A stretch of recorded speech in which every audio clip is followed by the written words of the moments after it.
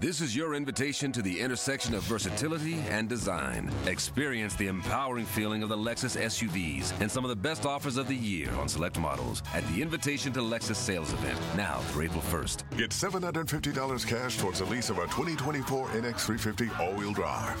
Experience amazing at your Lexus dealer. Call 1-800-USA-LEXUS for important lease cash offer and pricing details. Restrictions apply. Not all customers will qualify. Offer available in the Lexus Eastern area and it's April 1st, 2024. Well, has it been a while since your college days? Me too, and that's good because the learning didn't really start until I got out of college.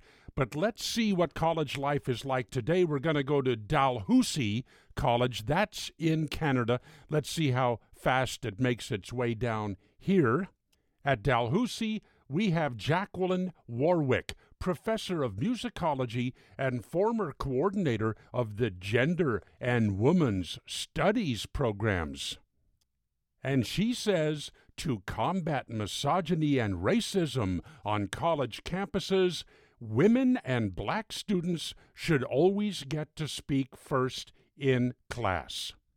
In other words, if there's a discussion on any topic or somebody wants to answer a question and you happen to be white, you will speak last. Apparently, if you're a white male, you will speak dead last if you get a chance to speak at all.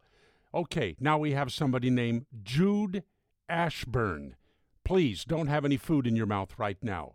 Jude Ashburn self-identifies as a non-binary trans person, and she thinks black students should be given priority when contributing to classroom discussions. She says, when I do activist circles or workshops, I say, okay, if you're white and you look like me and you raise your hand, I'm not going to pick on you before someone of color. So what are we left with here? Two things. First of all, what in the hell is a non-binary trans person? And second, how do you pronounce Dalhousie? And on both, frankly, I don't care. In the Solomon Brothers studio, Naples, Florida, it's Neil Bortz.